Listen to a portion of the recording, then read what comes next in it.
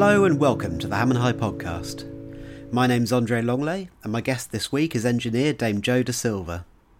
With vast experience working in disaster zones, Muswell Hill's Dame Jo is currently Global Director of Sustainable Development at the company Arup. She received her damehood and previously a CBE for work in international development and for her contribution to humanitarian relief. We recorded this podcast on February 3rd, 2022, before Russia's invasion of Ukraine.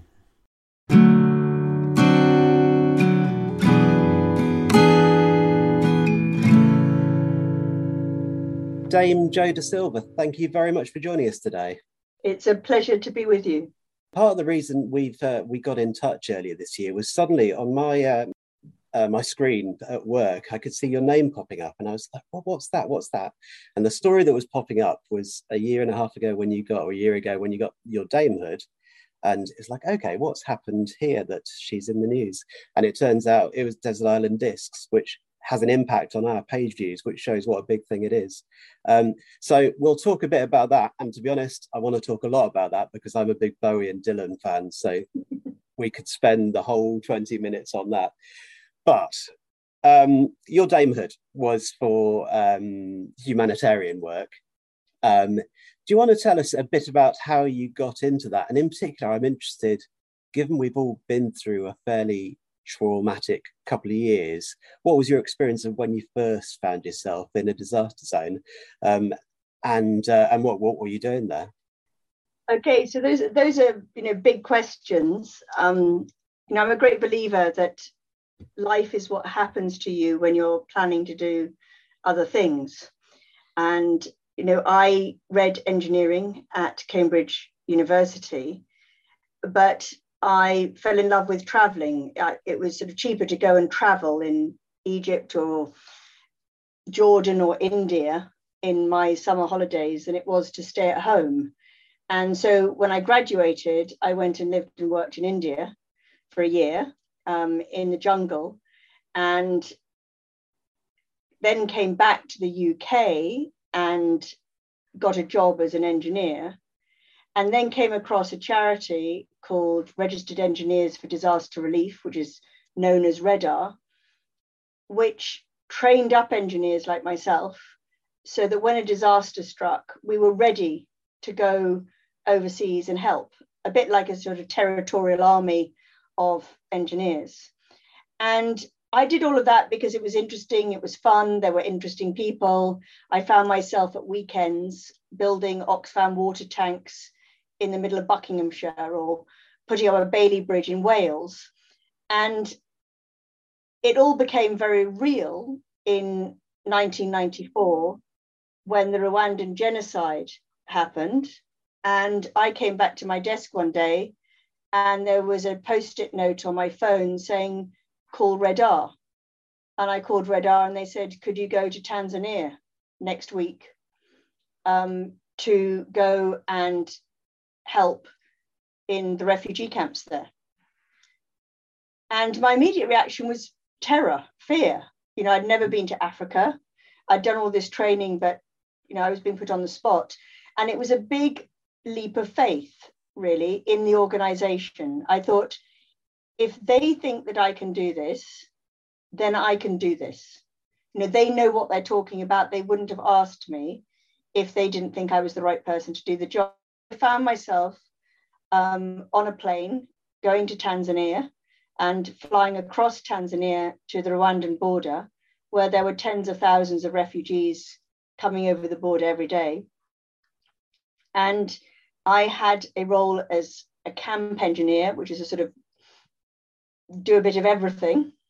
And I spent the next 3 months building latrines, fixing the roads, building warehouses, putting in the infrastructure that's needed to save lives.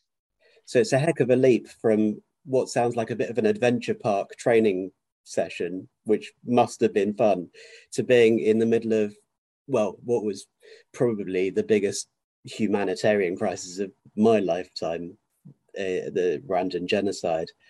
So yeah, you were frightened before going, obviously anybody would be. Did you find that your training and adrenaline kicked in once you were on the ground? Yes, I think the training was fantastically important. I think it gave me hooks mentally to hang my experiences on. So rather than drowning in a sea of experience, I could actually make sense of the things that I was experiencing because I'd heard about them in training courses. I also got some very practical skills that I could put into use. And so you feel you're making a difference, and that gives you the confidence to go on and make a little bit more difference. And it's a bit like being a doctor. You know, doctors have got skills and they see people that are sick and they reach out and they help. As a civil and structural engineer, I realized I've got very practical skills. I know how to design and build a bridge. I know how to fix the roads. I know how to go and buy a whole lot of eucalyptus trees and turn those trees into a building that can be used as a distribution center for food. And that was very empowering.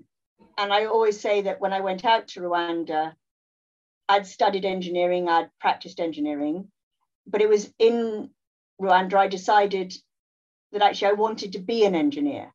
I felt lucky to have a set of skills that could really make a difference to people's lives when they were suffering so much. And such a creative role as well. It must have been that example of the eucalyptus trees and putting that to use. There must be a lot of coming up with solutions and showing initiative, because the existing, well, speak blithely, going to B&Q and getting what you need, it wasn't presumably the case. Yeah, no, absolutely. And I mean, that's why I decided to study engineering in the first place, is because I love design. I love the creative process. And, you know, I'm a designer at heart. When I was a youngster, I used to, you know, design my own clothes. And, you know, I liked sewing, I liked needlework, and I, you know, design dresses. You know, I didn't go into fashion. I decided that what would be exciting would be to design buildings. But, you know, design is a wonderfully creative process, and it's also a really collaborative process because you don't do it alone. It's like making music. You're doing it with other people. So as an engineer, you're working with architects, you're working with acousticians, you know, when you're working in places like London. And, you know, when you're working out in the field, you know, you're working alongside other people, and you're coming up with solutions, and you're thinking, what's the best solution in these circumstances? And then you're implementing it and you're seeing the results, and it's very satisfying. That's fascinating. It's one of the things that's come out in doing this podcast in particular, possibly because of the format of it, that it always strikes me how much similarity there is between professions. So if I speak to comedians or writers or engineers, as you are, we're all, and newspaper people and reporters, we're all in the same game. We're creating, we're finding solutions, we're looking at an endpoint, and there's certain rules to what we do, but nothing is ever actually entirely formulaic. So you're finding your ways to make it all fit together. And when you started out, you said when you were younger you designed clothes, so you always knew you were a creative person in that way? I was always a creative person, but I was never an artist. And I was always kind of clear about the difference between the two. I always think that, you know, art is an expression. It's the artist expressing something about themselves, whereas design is always responding to a need. And I can really understand design. It's, you know, what is it that's needed? And then you come up with a solution. So there's a starting point for it, whereas the starting point for art is inside the artist. The starting point for design is outside. It's that need in society. And that was the other thing that was really important for me. And another reason why I chose engineering is I just wanted to do something that was useful for society. You know, I didn't want to I wasn't really excited by making money or, you know, being powerful. It was actually, I want to do something that's useful and contributes to society. And I think, you know, engineers are are the doctors of the world in a way. We create the stage set on which life plays out, is what I always say. We can't do without water systems, without roads, without buildings. We rely on them every day. We take them for granted. And, there's a lot of engineers in the background who people don't even think about. And that was very, very true, for instance, during COVID. We all took for granted that we could work at home, that we would have electricity, that we would have water. But actually, there was some very serious thinking going on within the energy companies and the water companies, thinking about how can we make sure that supply is continuous. And so there were engineers who were living in hotels for shifts of 6 weeks at a time to make sure that they didn't get COVID, so that they could continue to run the power stations that we rely on. And they're key workers, just in the same way that nurses and school teachers are key workers. No, exactly. And it was something we became at least briefly aware of, wasn't it? Because the media caught on to the fact that actually with a huge changing of habits through the country, that puts different strains on the infrastructure. And presumably it's down to you guys, to the engineers, to make sure we don't wreck it all by all turning up at once.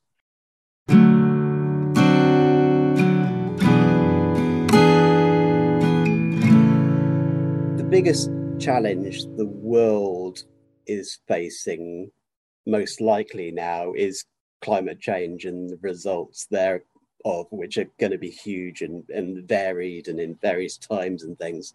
And I suppose this is a non-question, but engineering must be at the forefront of the capacity to cope with changes like that. Are there any major areas that you can see that maybe should be focused on that aren't being focused on at the moment? Yeah, much of my work now is centered on climate change, both the urgent need to decarbonize and the reality that the weather is changing rapidly, and we're experiencing the impacts of climate change, whether it's flooding or bushfires or heat waves. And there is urgent action that is needed in almost every aspect of society to combat that. Much of the focus, and rightly, is on the need to very rapidly transition away from fossil fuels, away from coal, away from oil, and we need to get to clean gas as a transition fuel.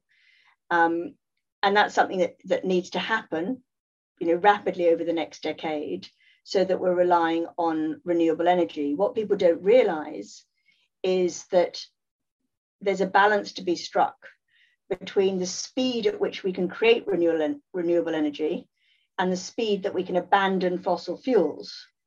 And potentially there's a gap between those two. So we also need to change our habits as individuals and consume less energy. And that's a behavioral shift in society generally that is overlooked.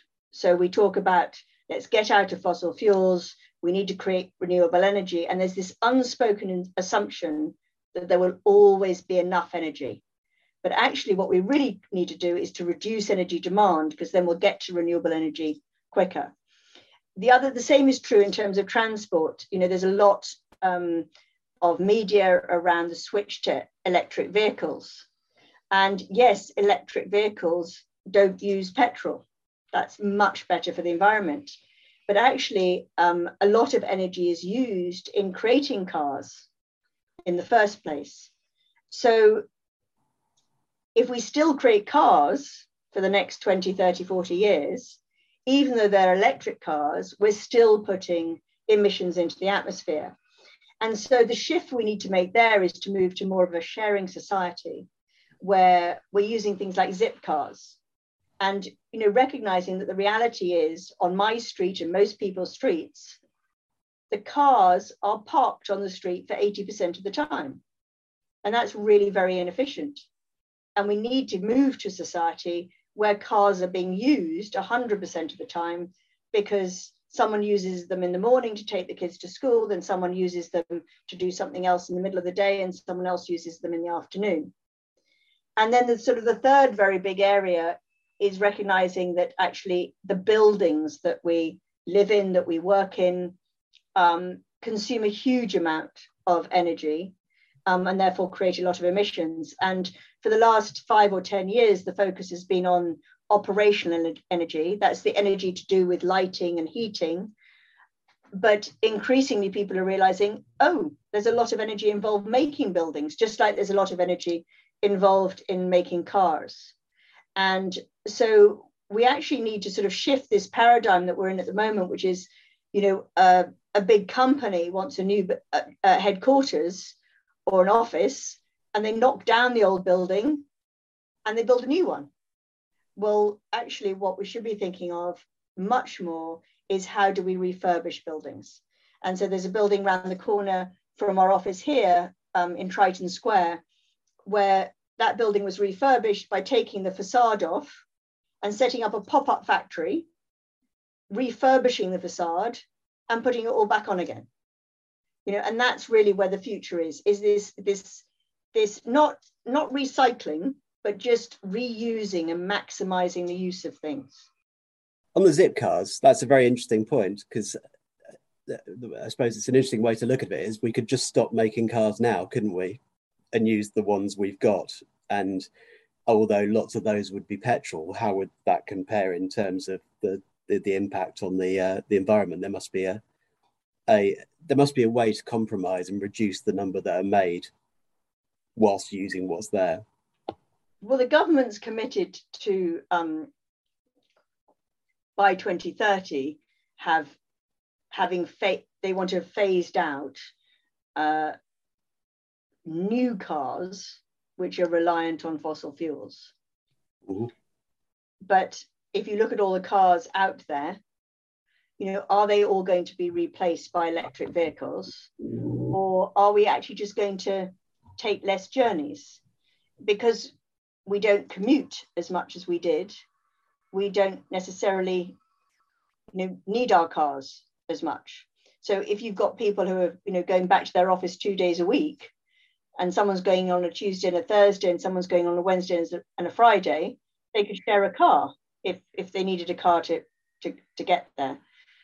So that but these are very big societal shifts in how we travel, and linked to that are things like needing to promote active travel, making cycling safer and more enjoyable, so people actually want to get on their bicycles to go to work, because that's got health benefits as well. And I think the hiatus caused by COVID has helped us all break out of the habits that we were in before and think, oh, there might be a better way. There might be a different way of doing this. We don't have to keep on doing it the same way we've been doing things for the last 10, 20 years. So to put you on the spot, you live in Muswell Hill, which is obviously well known for not having the best rail links. And I'm speaking to you right now in your office. Do you cycle in? So before COVID, I cycled in, but I came in on the bus and the tube today. And the reason for that is because Muswell Hill is at the top of a big hill. And I'm afraid that my fitness has gone downhill as a result of COVID. And I wasn't confident that I'd be able to bicycle up West Hill, up to Highgate, which is the way home. So I think I need to get a bit of training in order to be able to get back on my bicycle. Yeah, you're not alone there. I'm a cyclist who potters around the city, but I've never cycled up Highgate Hill. Well, I'm thinking about getting an electric bike, so maybe that'll be the answer.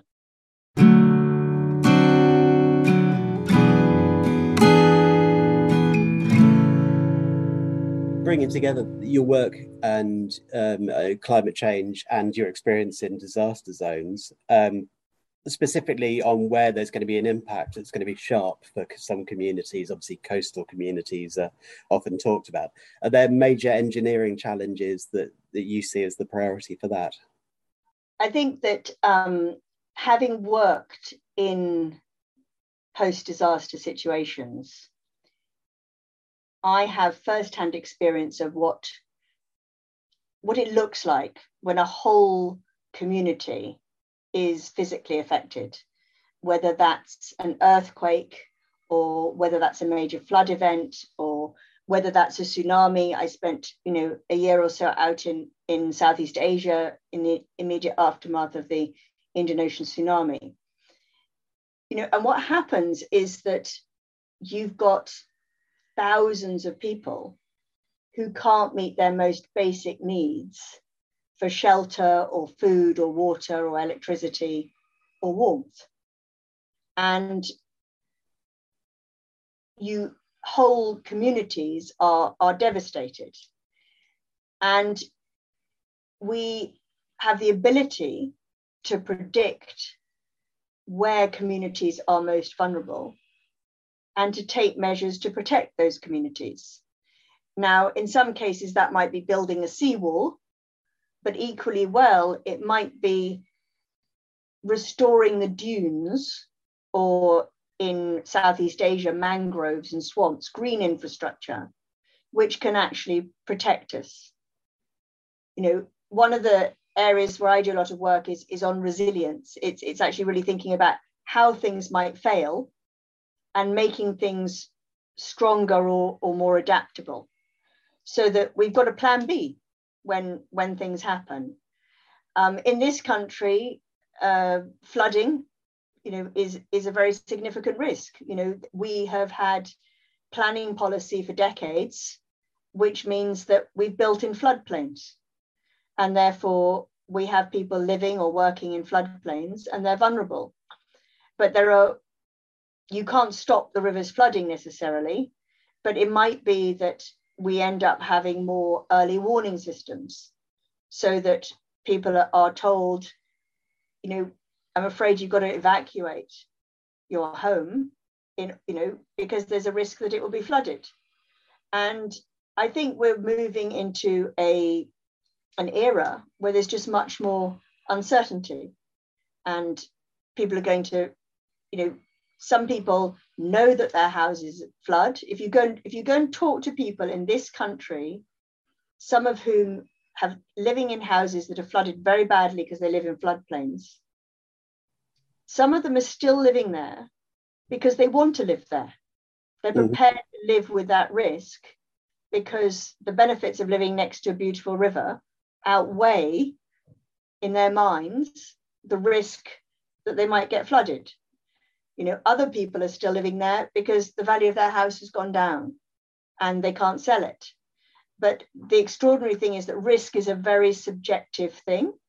What you perceive as risky and what I perceive as risky, is very different. And, we really just have to be continuously adapting to a changing climate. And we all know the climate's changing. I grew up in a world where there was always snow at Christmas. And, I can't remember a white Christmas in London. There was one in my children's life, in my children's childhood. We had one white Christmas.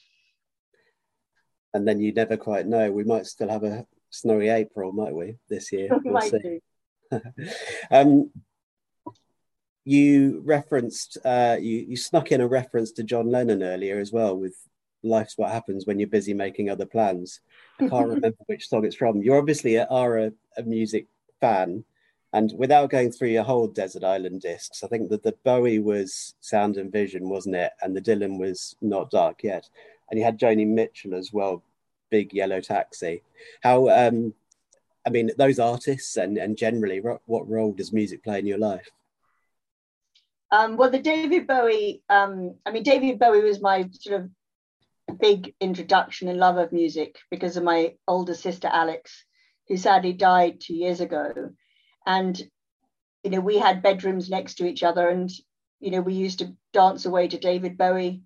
And, I just loved his music, and it has been the soundtrack of my life. I got into Dylan a bit later. It's very sort of, soulful music.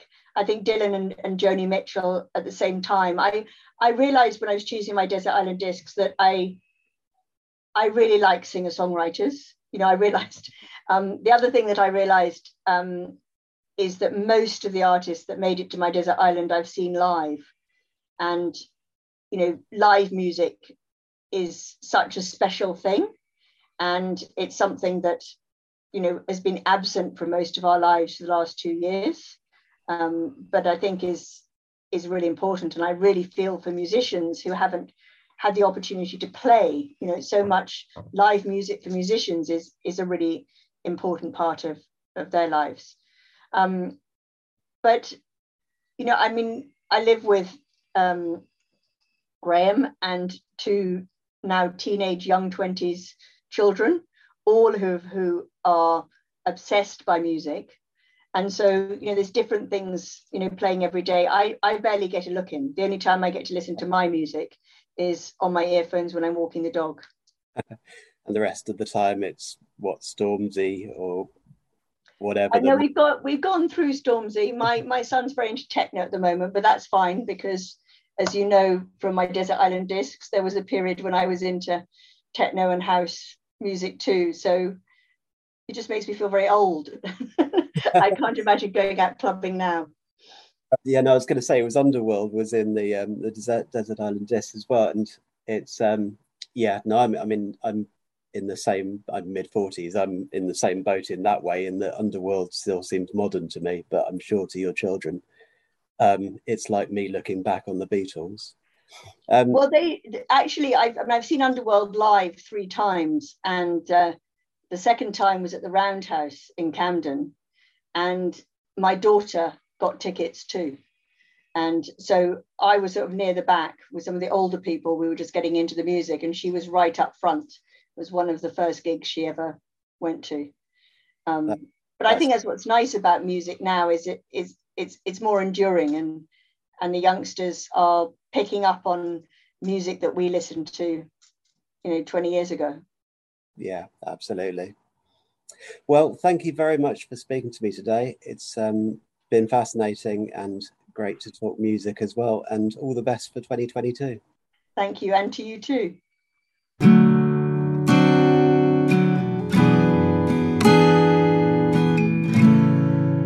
Thank you so much to Dame Jo Da Silva for speaking to me. If you enjoyed the podcast, hit subscribe and we'll be back soon.